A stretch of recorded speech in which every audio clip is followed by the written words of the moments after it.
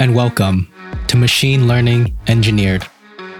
I'm your host, Charlie Yu, and every week I talk to an exceptional data scientist, AI researcher, or software engineer to discover how they bring cutting-edge research out of the lab and into products that people love.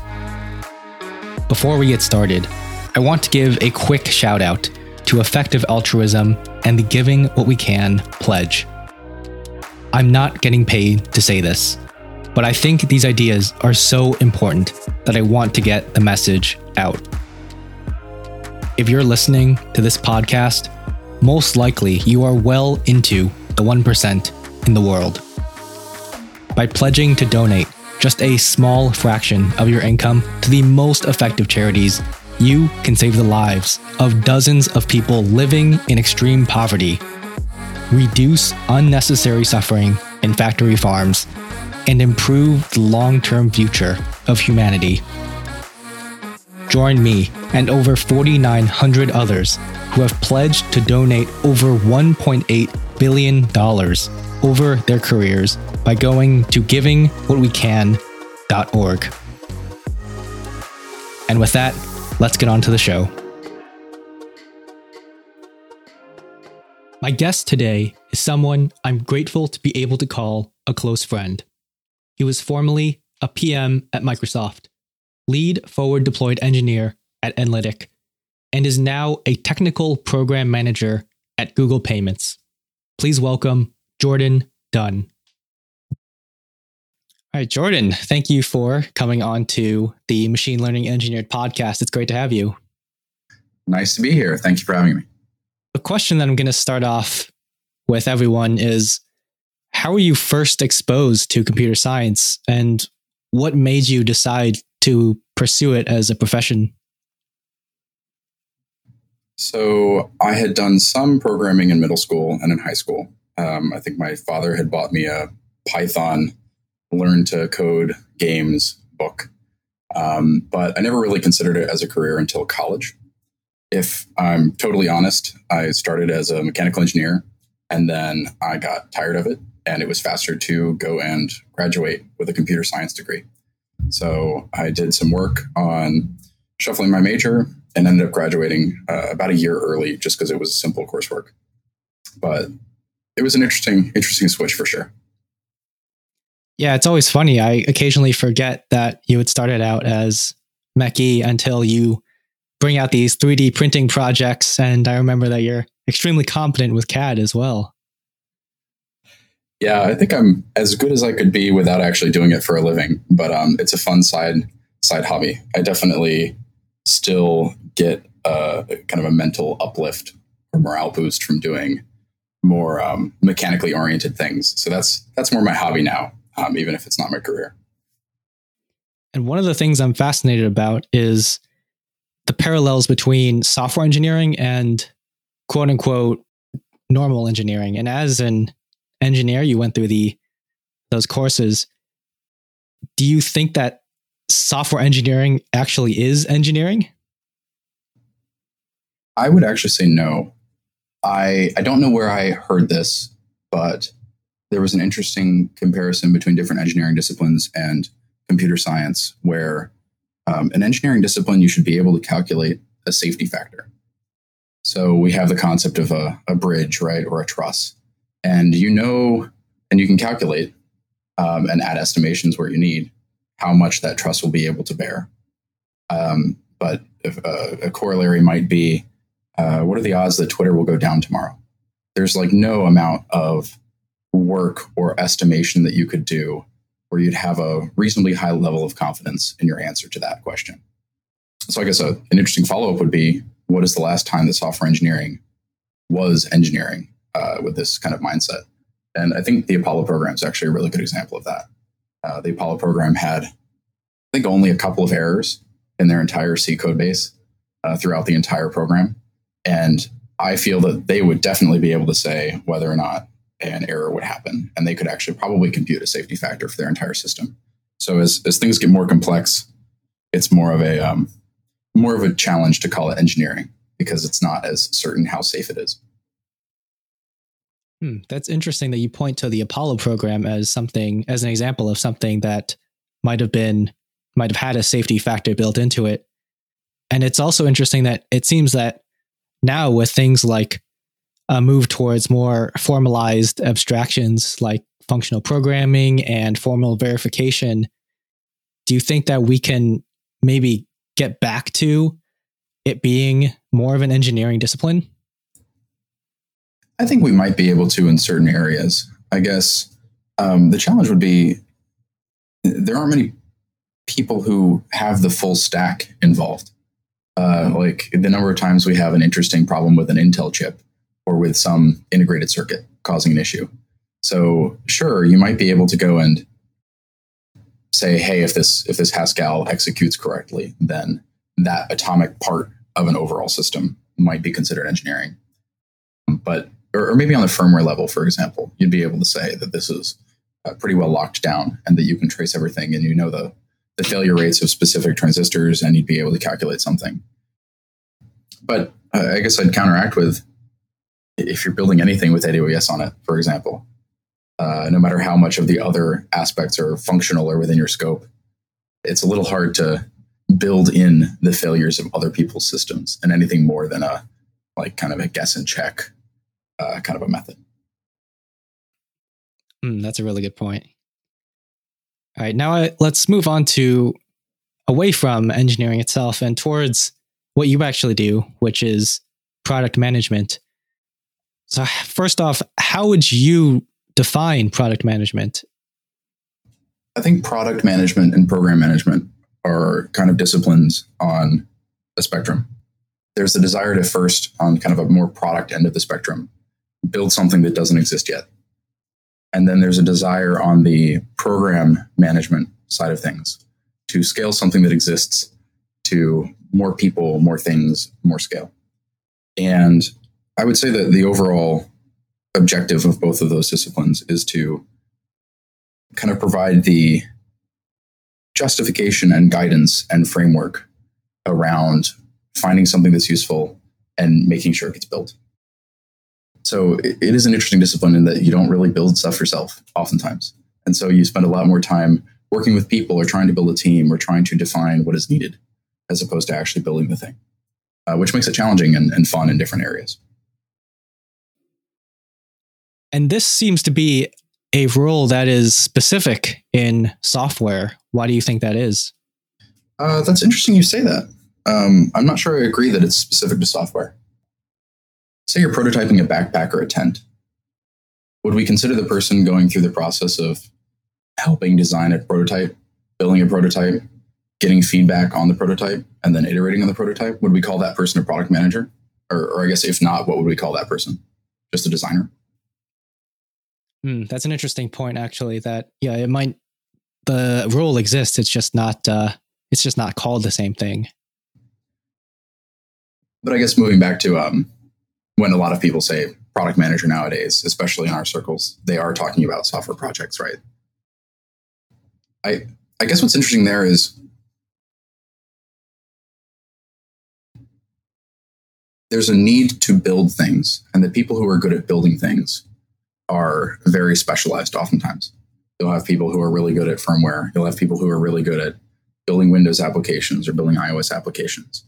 And I think that the kind of landscape lends itself towards specialization in specific software stacks or specific kind of use cases. And I think that software would certainly be a challenge if you didn't have someone advocating for the whole as a program, right? If Netflix, for example, were just a group of, hey, I'm going to build an iOS app and I'm going to build a Windows app and I'm going to build a web app to be able to stream movies. That's not a cohesive whole unless you have someone advocating for that. So maybe it'd be more accurate to say in software, there's a large need for product management because the specialization in the construction of something like that, as opposed to a tent, means that there's not someone advocating for the whole unless you have a specific role for it.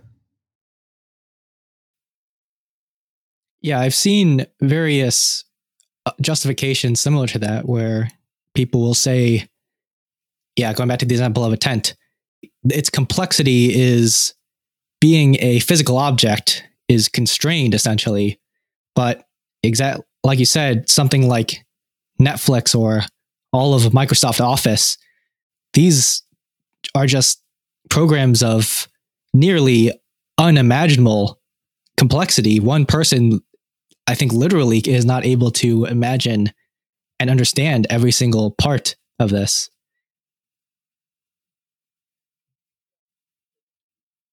Maybe the just faster iteration time for computer science or for programming in general lends itself towards needing this role we call product management, where maybe if an individual had 3 months or so on the time to build a tent and iterate on it, it wouldn't be that challenging, or it'd be more feasible for one person.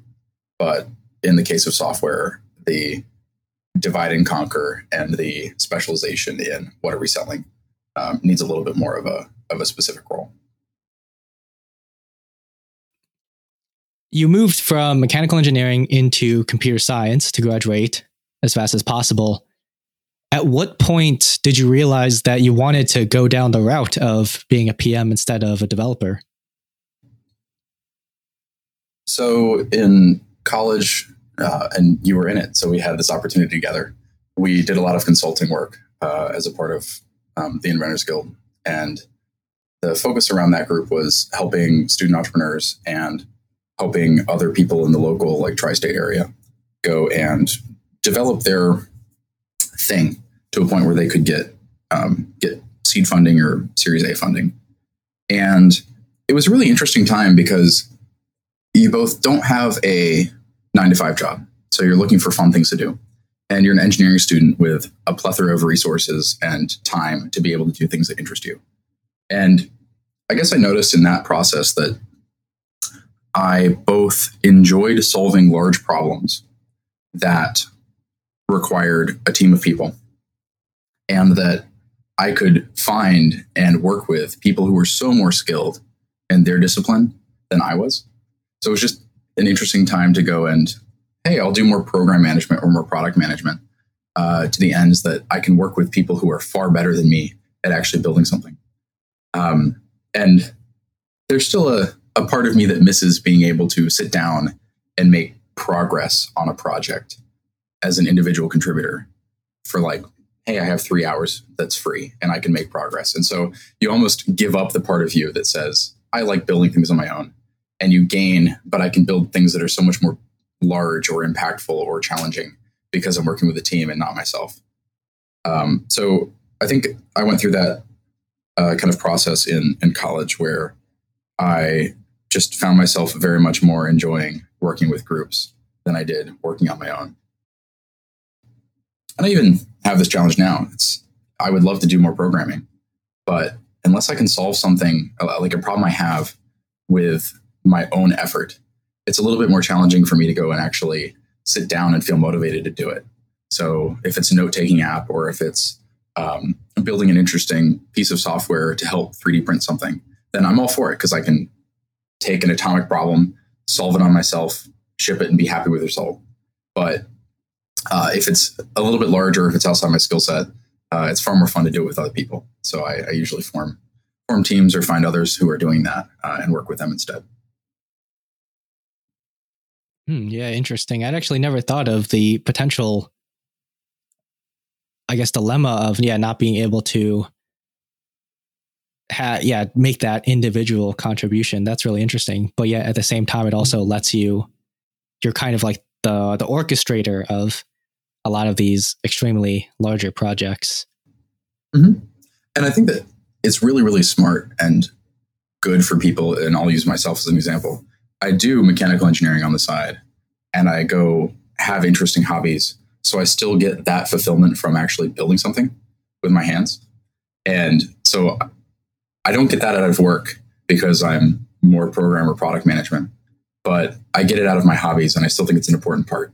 So not at all that you should fully abandon that if you enjoy it, but it is a downside of working as a programmer or product manager. You're in college and you realize that you think that this would be something that you're good at / enjoy. Was Microsoft the first place where you had gotten that formal, I guess, training and experience in it? I would probably say yes. I think that when you're doing consulting, you wear a bunch of hats, and some of those hats might be around working with a client or defining a need or scoping out a solution. So those are, to a degree, program management or product management. I would say that Microsoft was certainly the place where that hat you were wearing has a name, and it has expectations, and it has people who are very good at it, who are willing to help you learn. It is interesting, though, seeing how Microsoft treated it, because Microsoft treated both the create something new and the get it shipped as part of the same role. They just called it a technical program manager, or just a program manager, I believe. And it was interesting because you go and you actually think about how a user would use a thing or design a feature. And then once you have that, you pass it by engineering and you get sign off and you get approval and agreement on the approach. And then you actually move towards okay, let's build that. So the tracking of it and the delivery of it was still owned by the person who designed it. And that was really interesting and challenging because a lot of other places don't have that. A lot of places would consider that not fully product, because project management is not traditionally a kind of a product discipline in some areas. So it was a lot of fun, and you felt a lot of ownership around the feature that you shipped. But it was certainly an interesting way of organizing their company to have those roles under the same person. Yeah, I guess I've never actually thought about I didn't know that there was a distinction between product and like the role of a product manager, where you're designing new things, versus that of a project manager.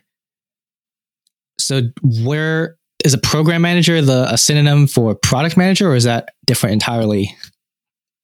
I would say that the inventiveness, I guess, is what's missing from project management as opposed to program management. Maybe a good example of a project manager would be kind of like an event planner. You've done this a lot. There are no new problems. You need a venue, you need a caterer, you need the people to attend, and you need to know where they sit. And that is a pretty cut and dry process that doesn't involve much change off of the last time you did it. And then the next step would be more of like a program manager, which is you need to go and, hey, we're shipping a new feature. Well, we've shipped features before. There's kind of a process around how you get agreement or get consensus or figure it out. But there might not be as much inventiveness as, oh, we're building a new entire product or a new entire thing. So there's a little bit of we need to solve on the fly, and there's a little bit of we need to get something across the line. So it's like project management plus. And then if you fully remove the ship this thing component, then I would say you get into what a lot of people call a product manager, which is defining what you can build within a certain degree of what's possible, but more defining what you should build, and then using other people or helping a team get that actually built could be more project management. And in the past, I've heard you say that effective PM is essentially leverage on your developer team. Can you expand on what you mean by that and how you go about trying to increase that leverage? For sure. I think the thing that good product management does is it meets people where they are, and it helps define the goal and get everyone on the bandwagon. And there's different levels of detail and different levels of investment that specific parties will have on your product. And you need to be able to convince people that it's a good product or it's a good use of time. So when you're talking to marketers, for example, you might be, oh, this is going to be valuable to this particular customer segment, and this is how I'd sell it, and this is how we compare against other people in the market. When you're going and talking to an engineer, it's, oh, we have many different things we could do, and of the things we could do, this is both technically feasible, and we also have a good amount of business need or business reason behind doing it. And when you're talking to other folks like legal or other folks in the like the C-suite, you're using a little bit of both, right? We can sell it, and I've talked to marketing, and we can build it, and I've talked to engineering, and we should build it because this is a good fit for our company and a good fit for your team. So you could see how if you didn't really have that consensus, or if you didn't have someone who owns it and shepherds it, then it'd be a little hard to figure out what to build. Because, and we've seen this, right? It's like marketing wants to sell everything. And engineering's like, oh, maybe I want to go and work on my tech debt for 5 months. Well, there has to be a good split between that. And both of those are important. And you need both of those teams to work together. But without a strong proposal as to what you should do, it's a little hard to get agreement, and it's a little hard to actually build things. On the specific to engineering side, I think that there's also a challenge on recognizing that teams have different strengths, and you have a certain number of like front-end engineers or people who do UI or back-end engineers going and trying to build something. It can be challenging to get them all to agree on what to build and get them all to work together and plan it all out and convince everyone that this is a good use of their time. So that's where a lot of product management would go. And even in smaller companies, you won't have someone with a name product manager. It's oftentimes the CEO, right? It's, hey, this is what I want to build, and this is what we think we should build. And you're both taking input and you're collecting insight from people on your team. But eventually, someone's got to propose a thesis and someone's got to propose a plan. And you can have that shot down or adjusted or fixed or otherwise get input from everyone. But you have to be working off of something. And that initial straw man, that thing that you propose, is where product is really valuable. Because at least now we have something to discuss. Now we have something to tweak and improve and iterate on. It's far more defined than just hoping that something coalesces from the primordial soup of your company into something that's sellable and useful in the market. Yeah, and I think that's a really great explanation, especially the part about the job being a lot of it being building consensus. Especially, I know that it's a common stereotype that engineers are quite hard to get along with and very disagreeable. So I can't imagine that that's always an easy job. Yeah, I don't know if I would say that. I guess I'll rephrase that. I've had the pleasure of working with engineers who are very much oriented towards shipping things and being useful. I think that the things that make me frustrated or engineers frustrated is actually pretty uncommon. It's like if you find yourself doing something 8 times and it's not automated and that doesn't drive you crazy, then maybe you're not fit for software engineering. But the idea of knowing that your effort will not be wasted is really important. If you go and you spend 6 months of your life building a really awesome widget and then it fails in the marketplace, you can see how that would disillusion you towards building what marketing asks for next time. Or if every single time there's an outage or a problem with your product, it comes back to, oh, engineers didn't build it well, then that would also be frustrating. So a good part of the benefit of product management is we've all kind of agreed across the company, this is what we'll build. And we can build a ship together and try to make the ship sail. And it's not necessarily any particular group's fault if it doesn't work, right? It's an opportunity to iterate on it more. And I find it's really easy to go and convince people to hop on board with you if you're really clear about expectations and you're really clear about why you think this will work. And you see that broad support within a company for a particular thing. And if that's missing, then yeah, you build one too many things and it doesn't work. And then you're, oh, why did I build that? Like, why am I doing that if there's no guarantee it'll work on the back end? Speaking of the relationship between PMs and engineers, what are things that engineers can do, I guess, to kind of make your life easier so that everyone can move in that same direction?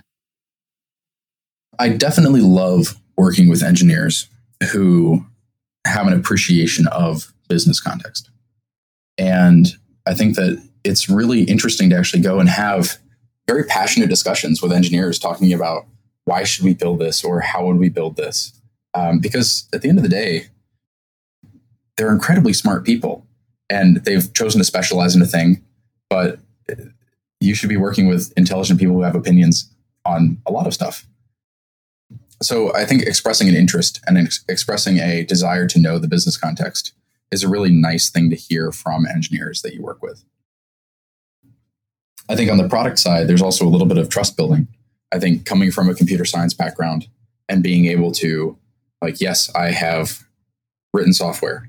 And yes, I have on my own done consulting projects that involve me writing code. That brings a little bit of it helps with the relationship between product and software engineering if everyone is at least somewhat technical. And then the job of a product manager sometimes becomes every half year or maybe once or twice a year. You go and you say, yeah, I know this doesn't look possible, but it would be really great if it were possible. And let's try to figure out a way to make it possible. So pushing the envelope on the product side and having the context of what is possible and not possible on the engineering side, and having the kind of camaraderie and the team that trusts your competency in both the product and the software domains makes it a lot easier for you to convince people to do things that are hard because they have a lot of business utility.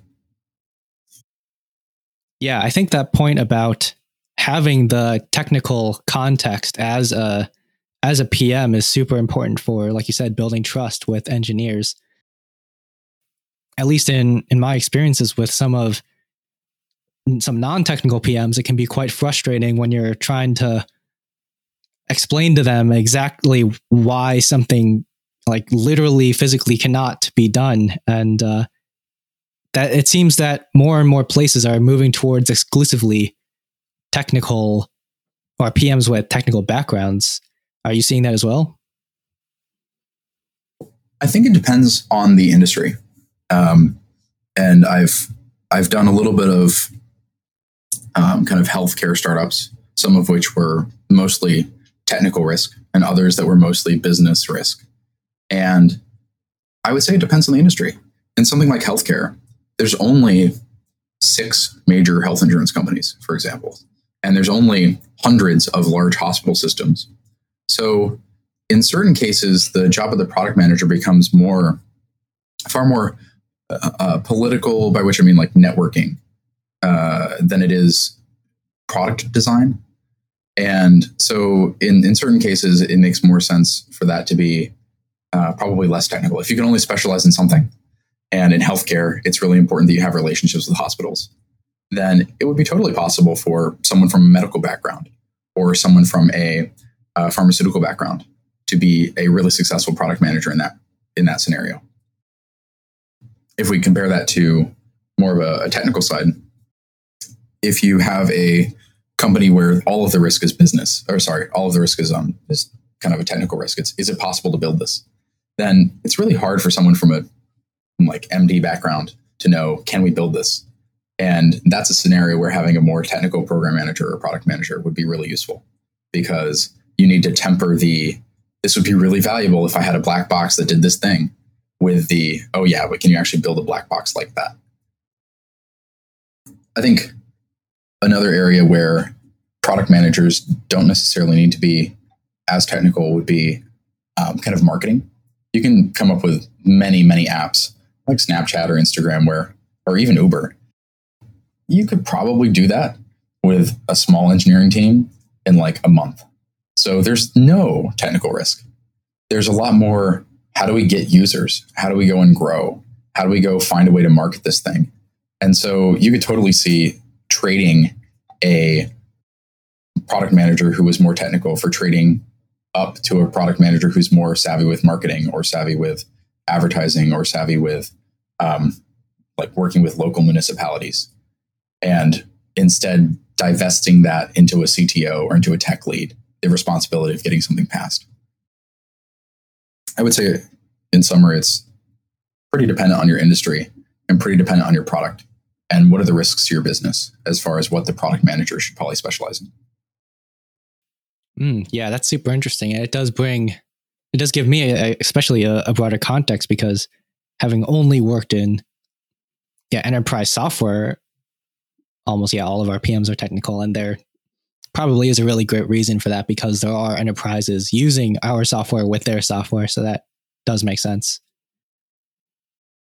It's way easier to, in a software tech kind of a company, keep a really great culture if most of your product managers are technical, because it's so much easier to get that camaraderie and that agreement and the respect, the mutual respect between, yes, I know this is hard, but yes, we should build this. So it's not at all to discount the fact that sometimes having only technical product managers is useful, but it's not a complete rule, I would say. And then going back to the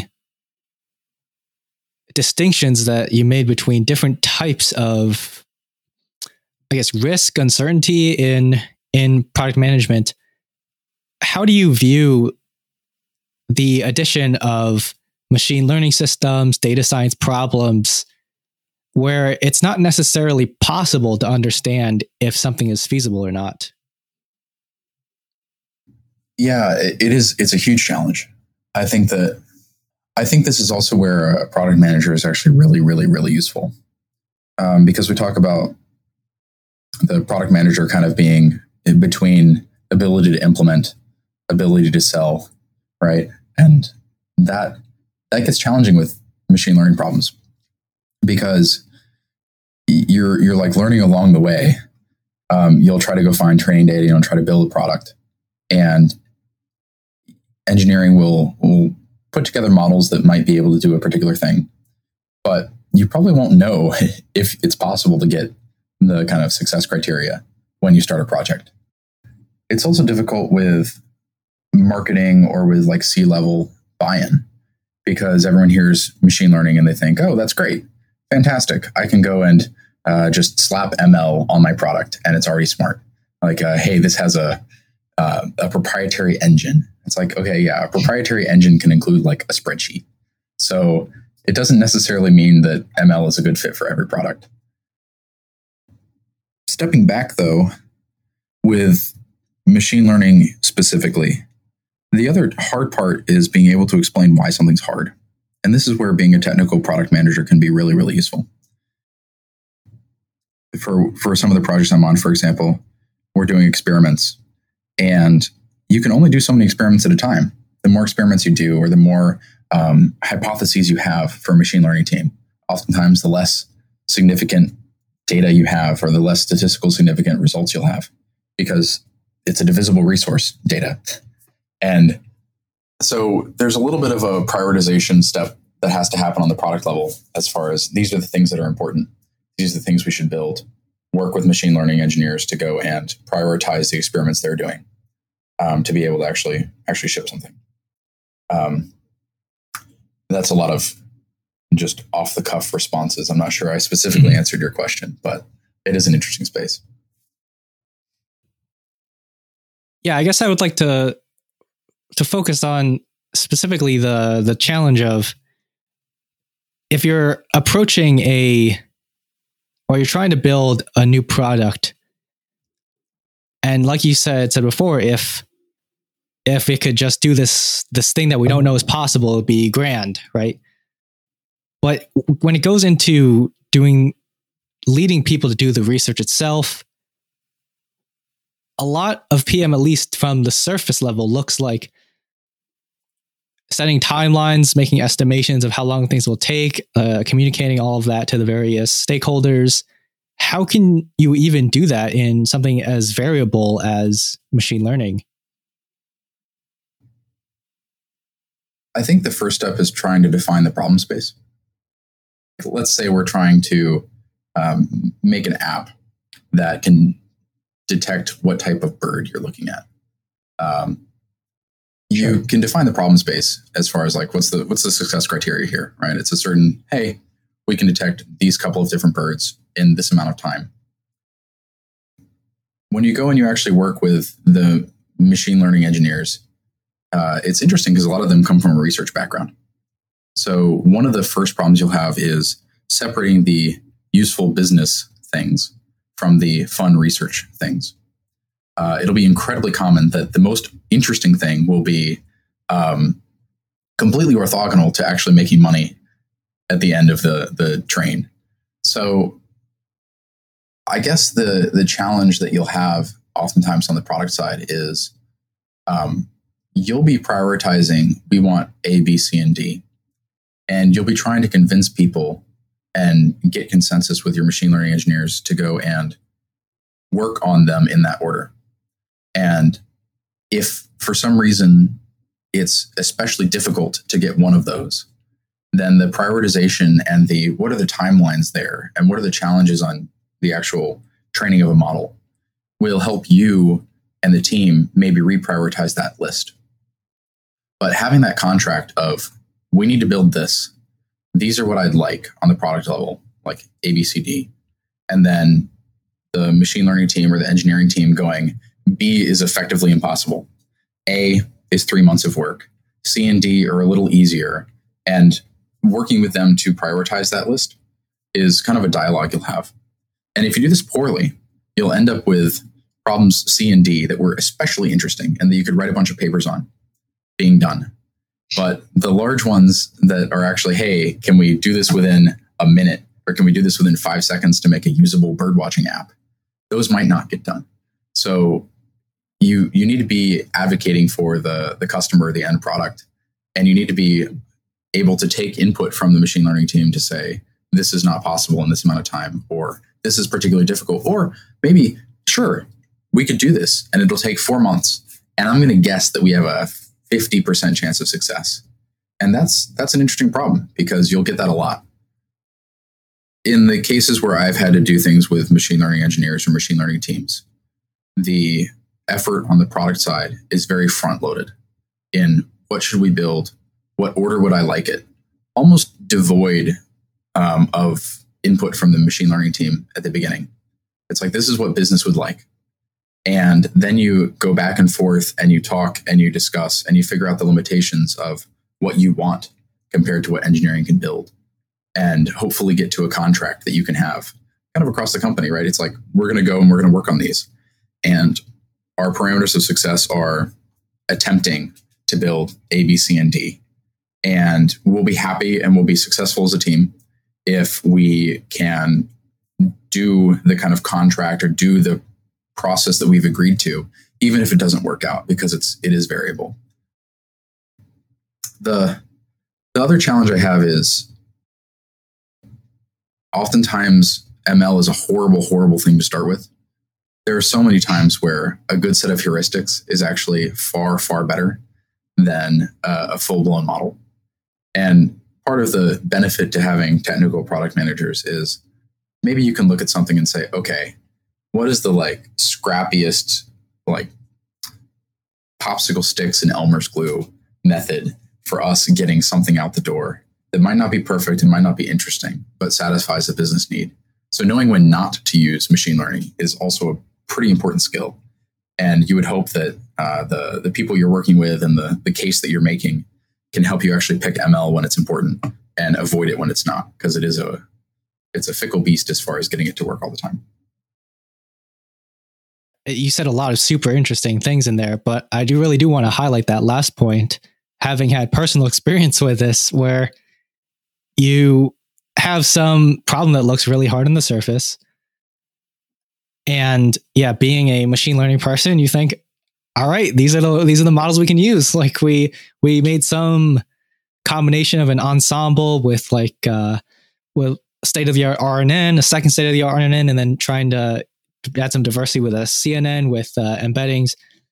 And then in the end, the model we used was, after having hacked on that for a month or so and not being able to get it to work, someone just said, I think we can do this in a rule-based way and that ended up being way more accurate than anything we could have done. And it was only put together in a week, and it's fully transparent. So for sure, I agree that knowing when exactly to use ML, it might actually be one of the most important things as both an engineer and as a PM. Yeah. And it is interesting too. You bring up a good point on the ability to kind of introspect a model or understand what's going on. It is incredibly difficult in many different circumstances to know what's going on. And as a product manager, that's especially difficult because you're an engineer, right? And you look at, hey, I've built this thing. This thing works. And I know the precision and recall. But now you got to go to marketing as a product manager. And marketing's wondering, why in this particular case does it not work? I have a client who's wondering why all of their stuff is failing because they're in this weird edge case.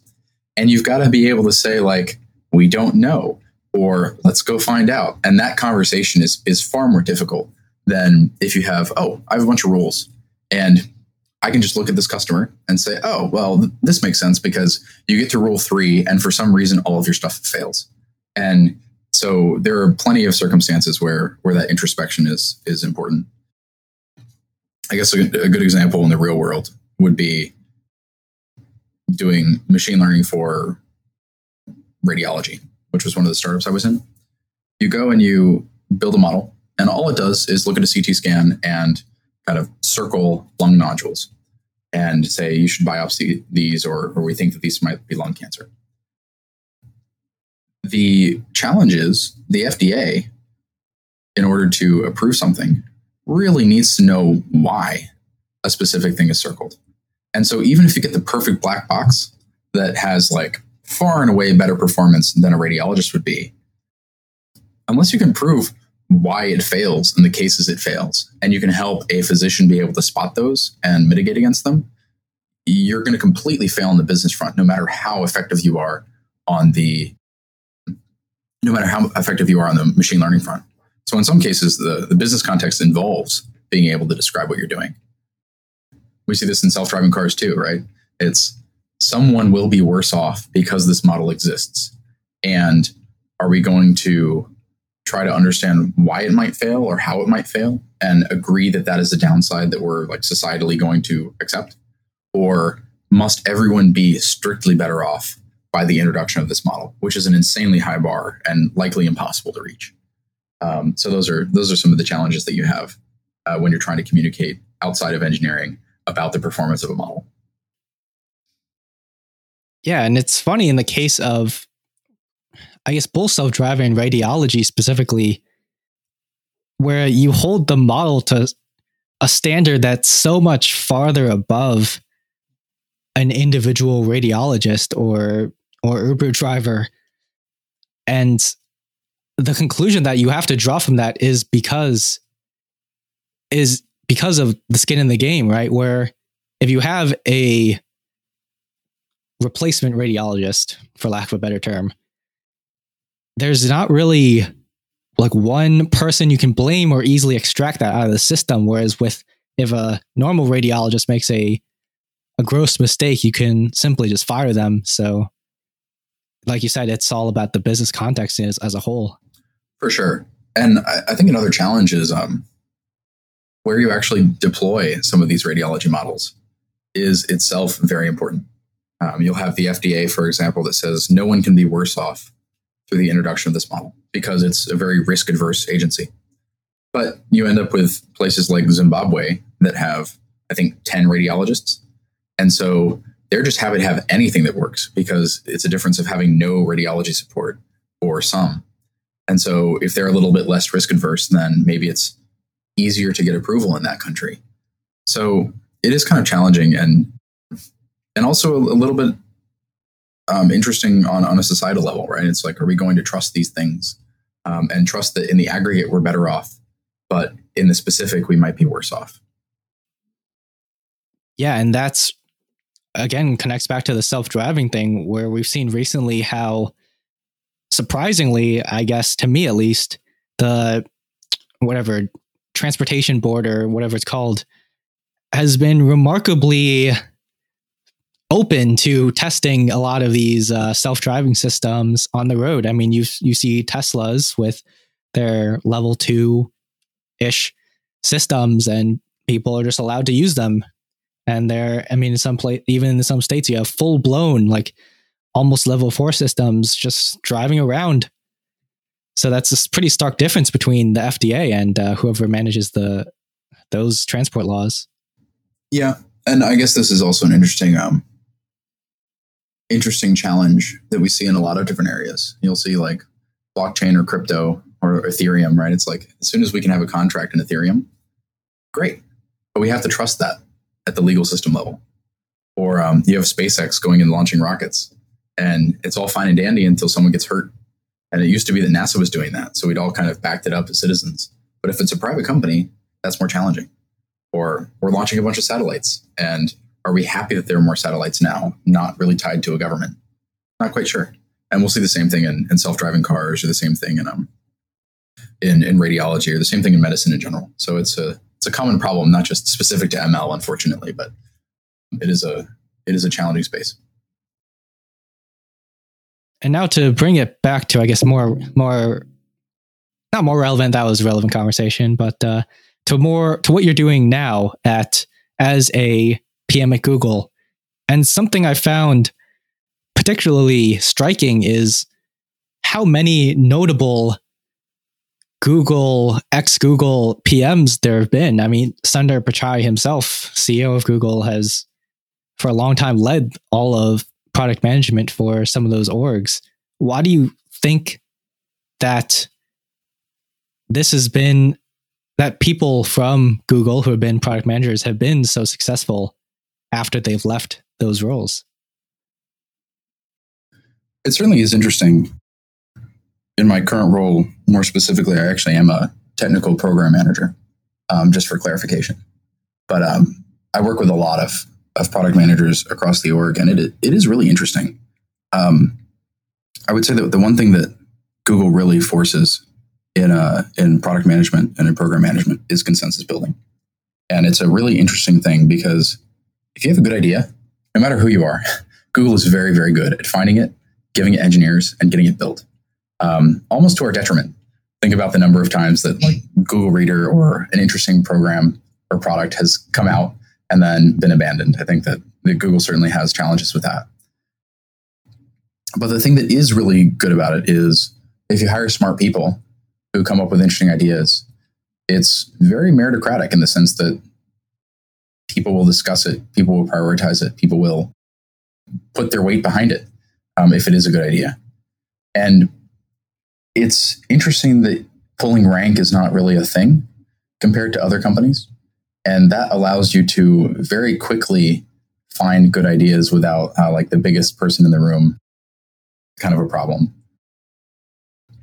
So when we look at like when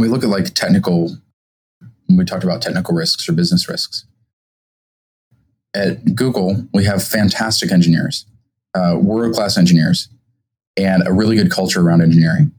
So oftentimes the technical risks are a little bit smaller than they would be at other companies. Obviously that has a limit, but as a general rule, it's probably easier to build things at Google than it is elsewhere. Which means that a lot of the questions are not, can it be built? It's around, what should we build? And that actually is much more of a non-technical hat that product managers have to wear, and around building consensus and about talking to customers and agreeing that this is what should be built, or finding a need in the marketplace. So as soon as you leave Google, or as soon as you go and you find a product manager who's left and tried something new, all of a sudden you get a really interesting hybrid of someone who's used to having to build consensus and someone who's used to having to be able to, through discussions with customers or through discussions with other business owners, find a need with I know it can be built, and I have hopefully a pretty good understanding on the technical side as to how challenging it would be or how long it would take to get my idea to market. So you compare that to other software companies that are more waterfall oriented, or other software companies that might have more of a hierarchy around product management. You can see where if you don't have to build consensus, all of a sudden that persuasiveness and that ability to convince people to get on board with you atrophies as a skill. So maybe it's just that at Google or other companies that have a little bit more of a consensus building mechanism, those skills are honed and refined and sought after, which makes you more successful if you were to leave. It's interesting you bring up the more meritocratic aspect of it. And thinking, it actually reminds me of an acronym that you introduced me to in college, the HIPPO, the highest paid person's opinion. And the way that you describe it, it seems that it's great that people don't really pull rank as much. And in many ways, at a company as large as Google, that's actually an amazing feat. Do you think that's just in something that's in the culture, or it's actively curated? I think it's certainly in the culture. I think that the kind of Google philosophy for the longest time was, and it still is, it's like hire very, very, very smart people and they'll figure it out.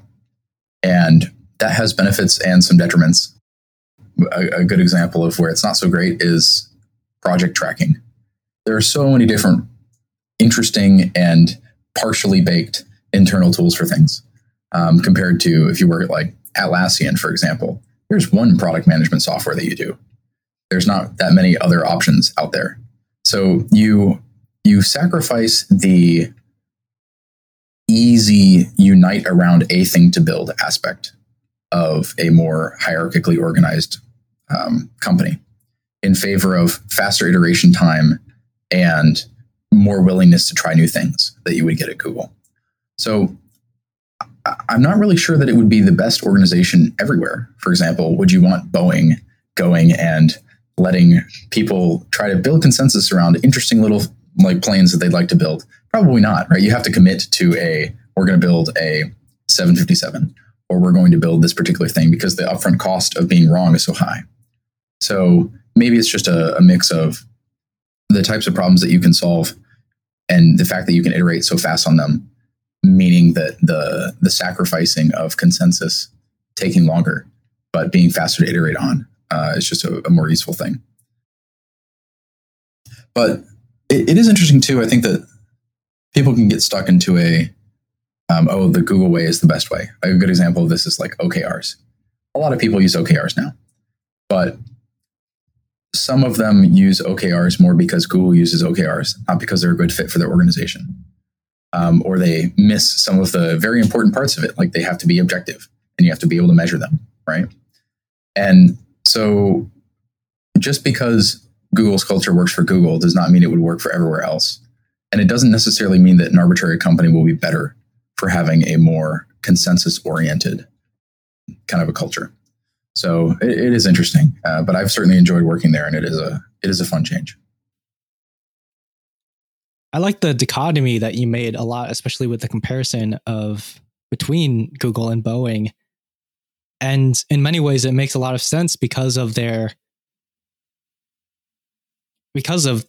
how they, I guess, plan on seeing themselves make money in the future, where Boeing seems like it has no qualms of saying, we are going to make really good planes and we're going to continue to do that. Whereas Google says, we have a good advertising business now, but we recognize that might not always be there. And we should essentially take moonshots to be able to keep on growing. And that, of course, leads to,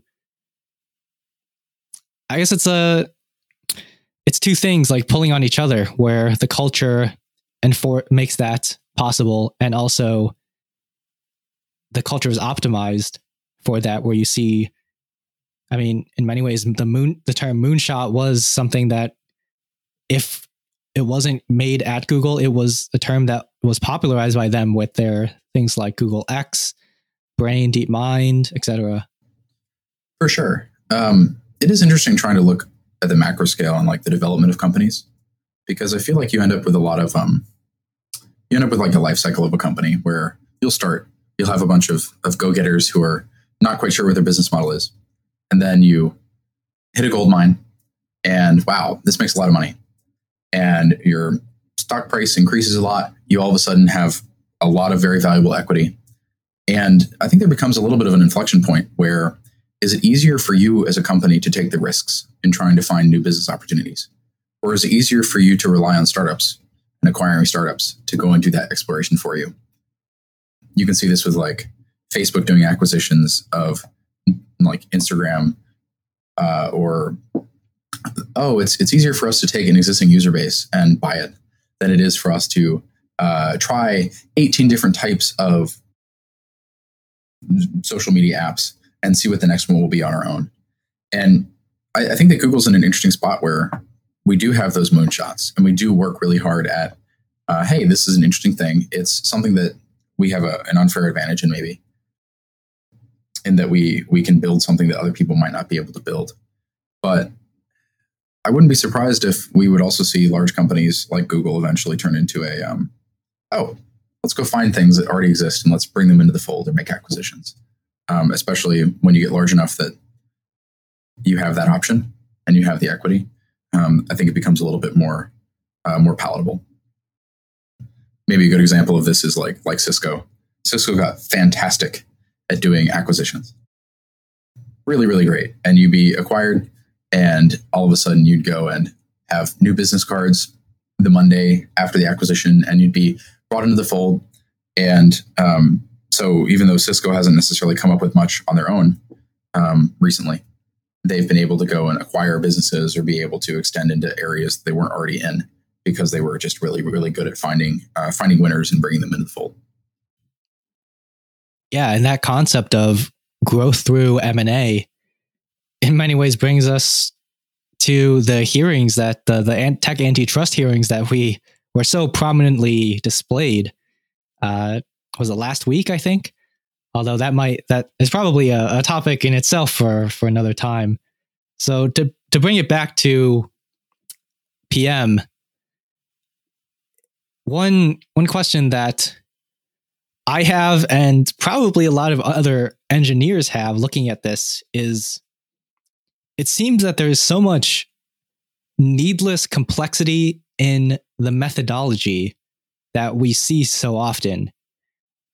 So you have like story points have to be done in Fibonacci's, epics have to be sized in terms of t-shirts. You have all this other terminology that's super specific. Like a spike means one thing. Yeah, like I said, epic story. Do you think that this is necessary? Like, why does it exist? Can't we just use simpler terms?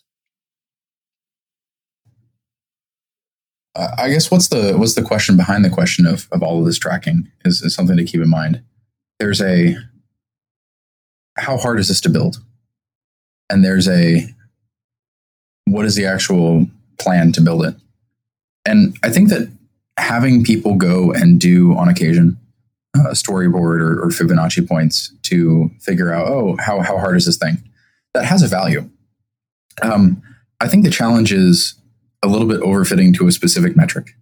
It's like if you all of a sudden define success in your business as we got through this many points, then you're a little bit missing the mark there. Same thing we see with like OKRs. It's, if you meet all of your KRs, but you miss the objective, then maybe you checked 60% of the boxes or 80% of the boxes, but you completely missed the overarching goal, which was to make X amount of money or to be able to release a product on time. So to the extent that a metric, or to the extent that kind of a point or storyboarding is able to get the team on the same page and able to drive consensus around what should be done and agreement around how difficult it is, it's a very useful thing to have a situation like that or a system like that. When it becomes your goal to fit within that system and the system starts to control you in a way, then maybe it's outlived its usefulness. I would say that some of the most awesome times working with engineers has been in cases where they know and they're able to articulate how long something should take without the need of processes like that, because they're just really familiar with their stack and they're experts and they're fantastic at being able to estimate. And it's so much easier to go and say, how long should this take? And get a response saying, probably 3 weeks, maybe 4, depending on complexity. And then completely circumvent the need for it at all. Because if you can already trust the teams you work with and they've proven that they're able to estimate, then there's no reason to add extra complexity to it. And it's oftentimes just not worth it at all. But it does depend on the team. And the estimation, I think, is something, at least in traditional computer science, like undergrad education, estimating things is like nowhere is it ever mentioned, right?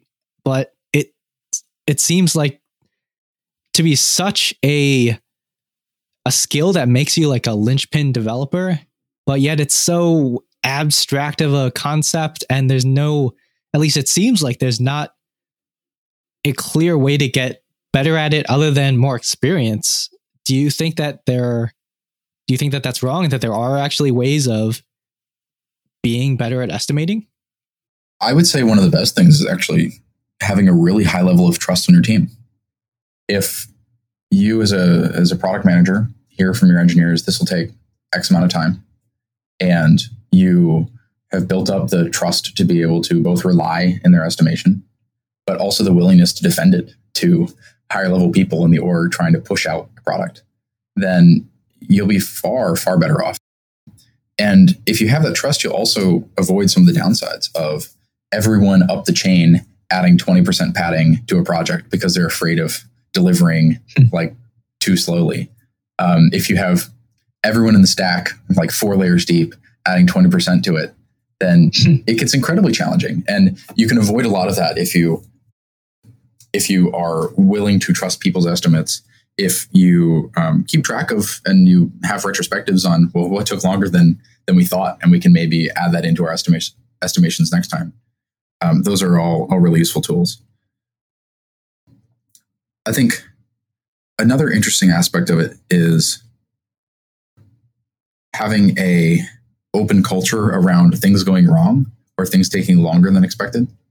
It's like no one is planning on or intends for something to take more time than expected. Sometimes it just happens. Sometimes delays happen. And how you handle those delays as a team has a lot to do with how successful and how trustworthy you find others on your team moving forward. If you blame people, or if you go and put all the blame on a specific division or a specific group or a specific team when something doesn't work, then you're going to be like no better off, and everyone's just going to have a bad taste in their mouth. But if you go and you say, hey, we've found delays, we understand what the delay is, we've qualified the delay, and we go and communicate it up the stack, and everyone just says, hey, sounds good, and we agree with it. And we try to make sure that it doesn't happen again, and we have blameless postmortems, for example, then you'll hopefully avoid a lot of the downside of delays in that people will just pad more next time. I've never thought about what actually happens when at each layer, the PM is just adding 20% to the estimate. I can see how that can get quite unruly after a while. This is also where it's really nice having technical product managers, because you can better tell what is actually difficult. It's so much easier to convince a product manager who's technical that the thing that they've asked for is hard, because there's just a little bit more experience there. And it's unreasonable to expect someone who's not technical to immediately agree with you when you say something's incredibly difficult on the technical side.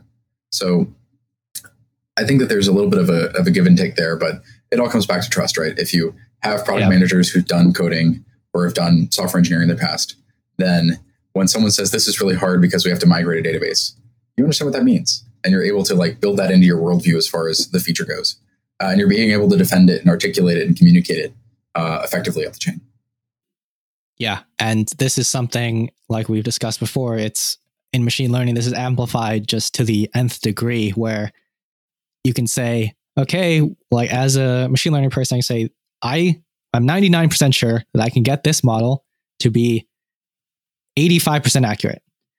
But if we need it to be 90% accurate, that's going to take like 5 times as long as to get it just to 85 rather than to 90. And that's, it's incredibly hard to explain why it's the case, but you just know that's the literal truth. Even things like overfitting or kind of trying to p-hack, things like that are really challenging to explain without a little bit of a technical understanding. Because you'll have a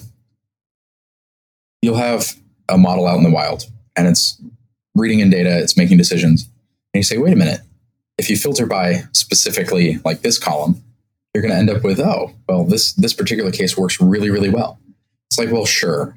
But just because it works really well doesn't mean that you should necessarily take action on that, right? We would expect outliers in the performance of a model, just as a matter of course. So also trying to defend against misuse of results is a really good competency to have as a product manager on an ML team. Yeah, and that like you said, the competency with just overall knowing statistics, knowing what overfitting is, and even to the level of specificity of knowing what metrics your engineers are telling you. I personally, there was one case where they meant precision, but they ended up saying accuracy. And these seem like synonyms, I mean, to a layperson just listening to other people talk about it, but it's something that's completely different. It's not even like you're optimizing for something completely different, and that resulted in just like 3 weeks of wasted work, essentially. And this is also where the value of a product manager is oftentimes in communication. It's the ability to take and, yes, when I talk to engineers, I use this vocabulary and this amount of shared context, and we have effective communication. And then when you go up to marketing, though, and you explain like accuracy, or you explain like this thing or that thing, being able to switch hats, being able to adjust how you're communicating, and being able to fit the audience is really important. Because if you go and you always use jargon and you forget the way to actually explain it to a layperson what you're doing, then oftentimes you're missing out on an opportunity to refine your thoughts and better make sure what you're building is useful. So that's a good example of why it's sometimes useful to have product management as an intermediary, or as like a source of knowledge and kind of communication linchpin, just so that you can go and interface between these other groups without everyone being confused at what people are saying because they don't know the right words to use. It seems like one of those tiny things, but ends up actually being super important. And communication in general is another one of those seemingly abstract skills. How do you approach getting better at communication, as being that it's such an important part of your role? One of the most interesting books I read was Thanks for the Feedback. But it had a really interesting kind of a takeaway, which was your best feedback will come oftentimes from people who are very bad at giving feedback. And it makes sense. Like, giving feedback is a skill, and coaching people is a skill. And not everyone has that skill. But when something goes sideways, or when you have a problem, or when you have a success, being able to understand what people mean and what you can take away from that is a really valuable thing, even if the person giving you that feedback is not particularly great at being a coach. I feel like communication falls into one of those buckets. You communicate with so many different people, and you communicate in so many different like ways or methods, and you'll very rarely get direct, excellent feedback about how well you were at communicating in a thing. You'll get second order effects like, oh, my email was responded to, or, oh, I guess I got my project approved. But very rarely is that specifically, did you communicate well? You're trying to kind of weed through what happened and infer how good you were at communicating. So one of the things that I've done or tried to do to make sure that I'm actually getting better about communicating is, whenever you can, ask for very specific feedback on a particular thing. If once a quarter you're sending out a really, really big announcement to a bunch of people, use that opportunity to actually go and put the draft by some people. So like, hey, do you understand what this is? Or, I know you don't know this project, but do you feel like you could understand or comprehend what I'm trying to get across here? Or in other circumstances, you'll go and you'll want to ask just very kind of abruptly, hey, what's the most critical piece of feedback you have in this thing I've put together, or this project plan I have? So trying to get people who otherwise would not give direct feedback to feel able to and willing to give critical feedback on artifacts you've made is a really useful thing. And then another aspect is just stepping back and making sure that you can communicate a thing to a bunch of different audiences. There's like the classic interview question: explain how TCP/IP works to your grandmother. And it's like, wait a minute, right? You got to step back and you got to say, okay, no one knows what a packet is. How do you abstract a packet? Oh, a packet's an envelope. And you go through the process of like, oh, we're sending envelopes through the mail, and we're eventually making it all work, and we're fault tolerant to a degree. And you can explain that to your grandmother and actually make it make sense. And then if you swivel a chair and you're talking to an engineer, you can get more into the depths of the intricacies of how it actually works. But the fact that you have an idea and you have an understanding of a system, and you've convinced yourself, and you've also convinced other groups that know different things, that they now understand it, at least in part. Getting that feedback is really, really useful and fun. I think if you enjoy communication, it's always nice being able to take something and distill it down into a nugget of wisdom that anyone can learn from any place. Yeah, being able to look at those types of skills where at the first level of competency, you're trying to just not make any mistake at all.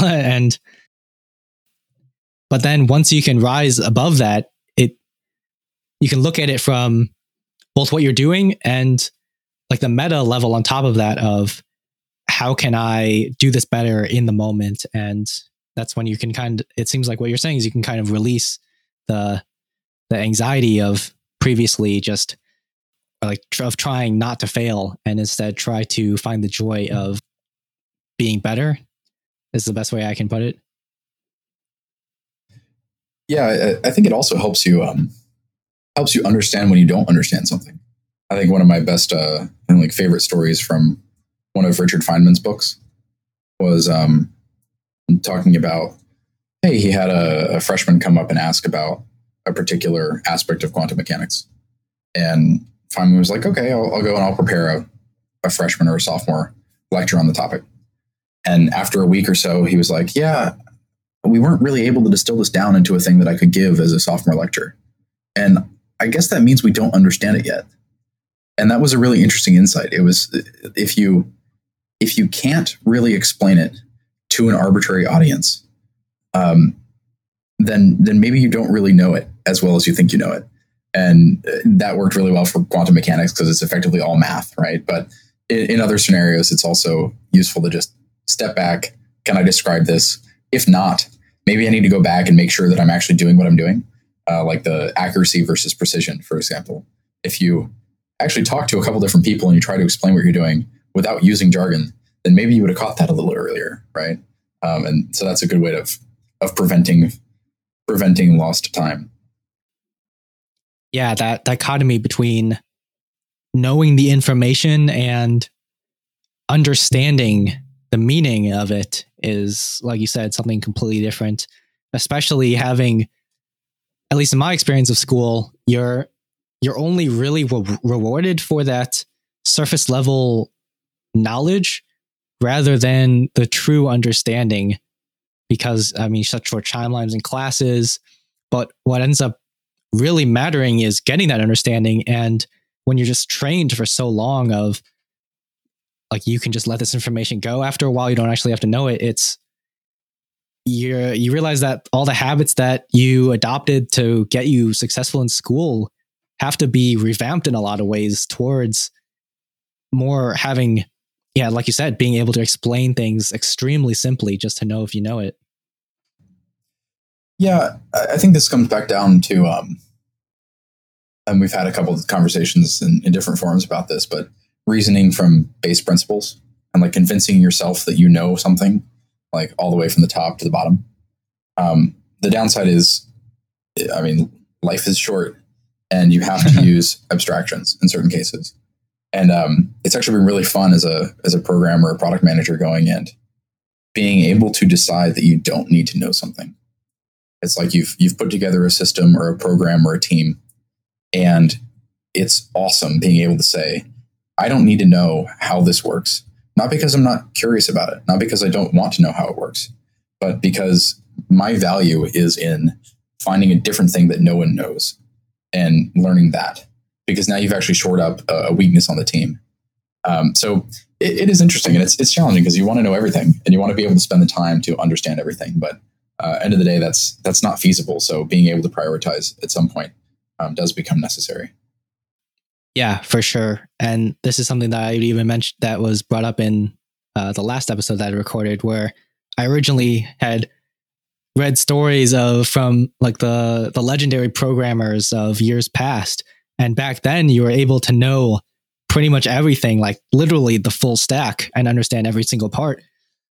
But now if you try to do that, like you can't. unless you're some sort of super genius like Jeff Dean, who's able to find some server bug that originated from a supernova passing by. And one of the heuristics that was given to me was you should just focus on, first of all, like the level at which you operate in the stack, and second of all, the levels above and below, and anything else you probably just don't need to know. This is also where corporate culture comes into it. I think that even before I joined Google, there was an explanation that Apple, for example, puts a lot of value on domain expertise. Like the person who knows this aspect of the system knows it incredibly well, knows it just forwards and backwards, and can invent and can articulate and can build things in that space. And the fact that the Apple culture values that is actually a really, really strong and beneficial aspect of their corporate culture. Whereas if you go to other areas, there will be more of a, hey, you're like valuable for what you've done in the past couple of years, right? Or the past like 2 years. It's like, how much money did you bring in? That would be more like a sales culture. And so unless you've been performant, or unless you've been doing something that's been in the news or in the know recently, then maybe that culture values you a little bit less. But if you end up in a situation where you don't value that domain expertise, then you can end up really, really hurting yourself, because you won't know what you have until it's gone. So maybe product management in a way is just the ability to protect domain expertise, be able to abstract the kind of overview and knowledge and communication of an institution without undervaluing the teams and the people who build it and who have the expertise to actually make something happen. Yeah, that last part is such a great point of being able to bring all those things that we talked about together into how it relates back to program management.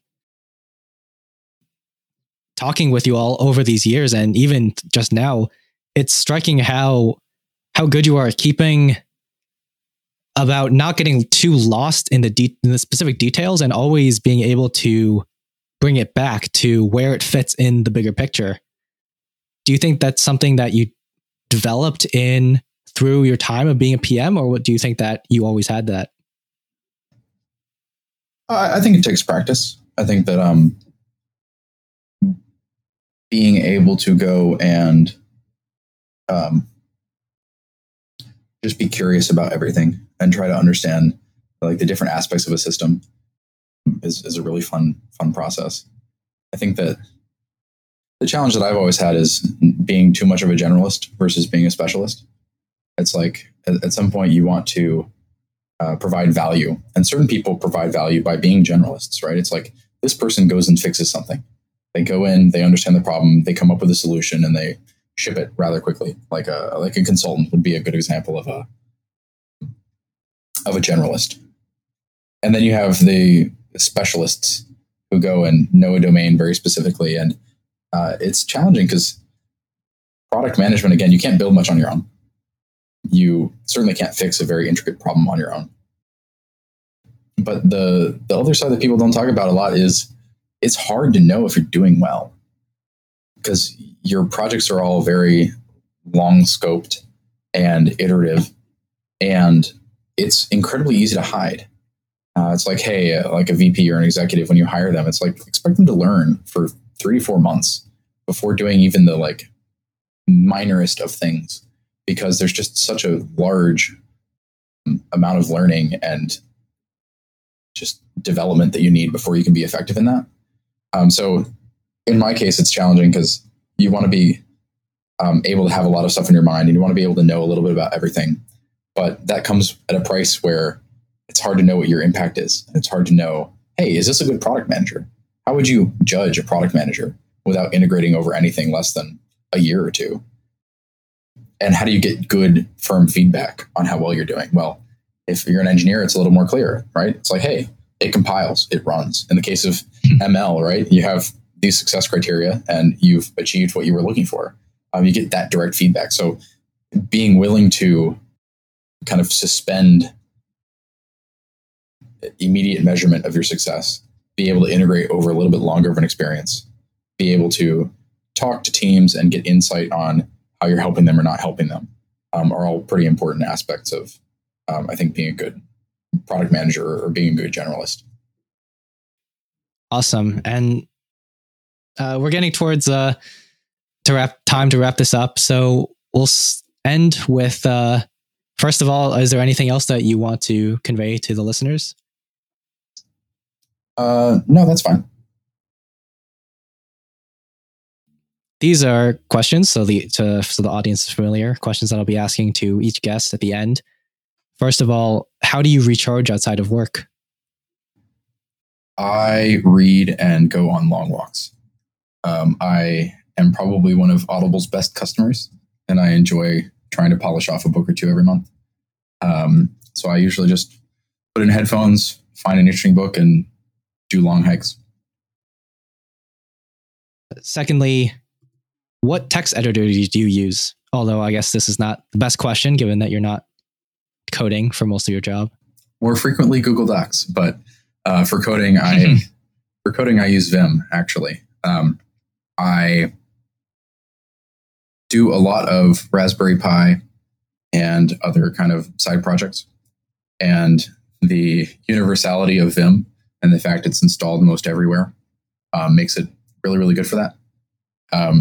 I have used other things, but I pretty much exclusively use Vim now.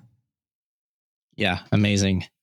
You were probably one of the first people I think to introduce me to it, and now I just can't code anything else.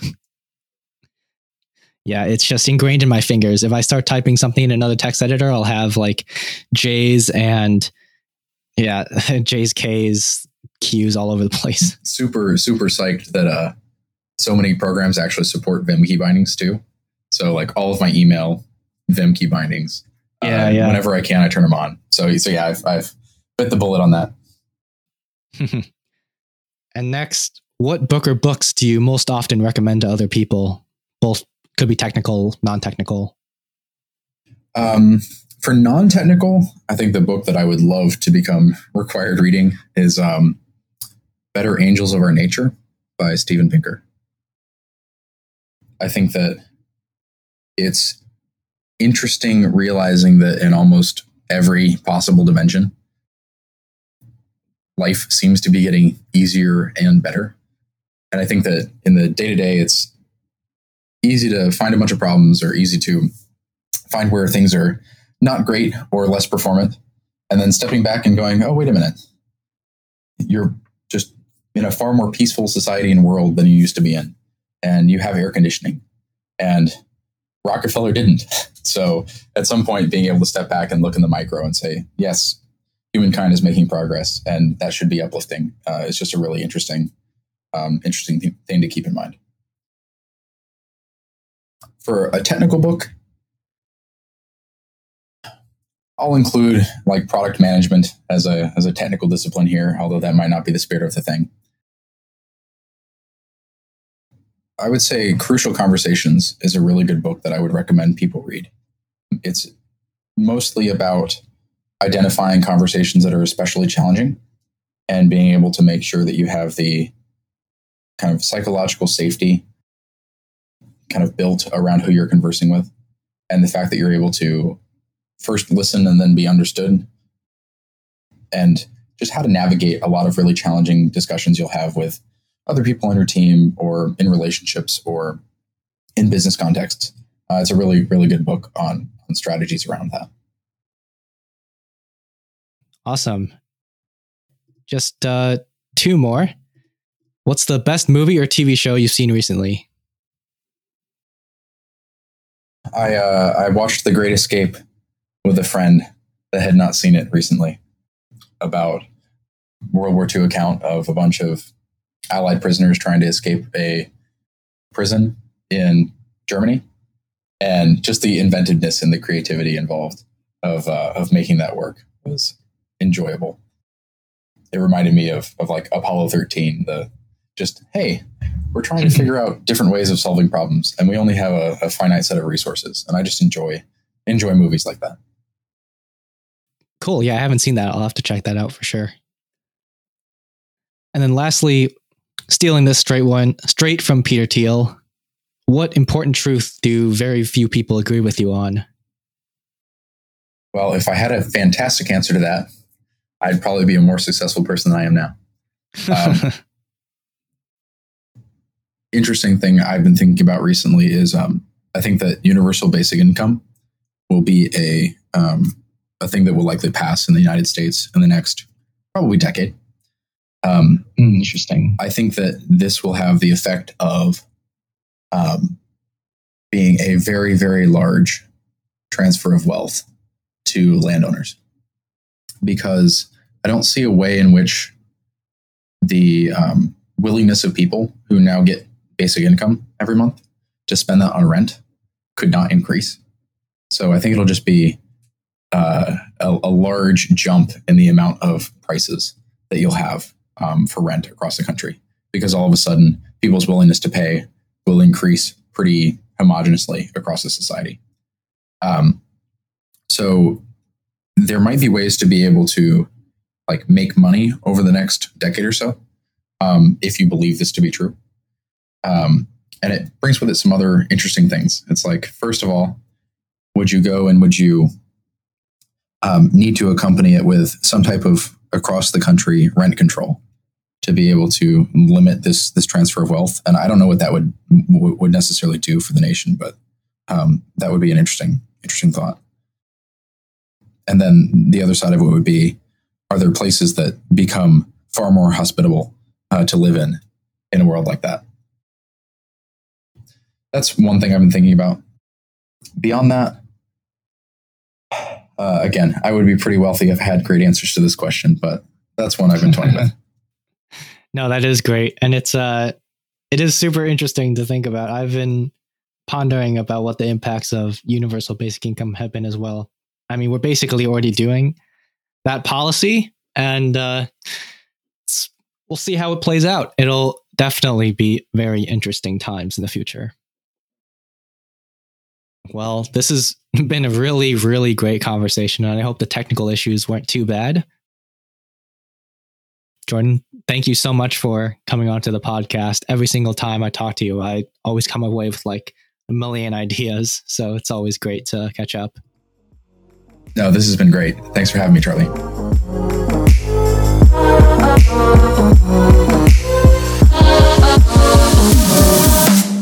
Thank you so much for listening. It is a huge honor to be able to bring you these conversations.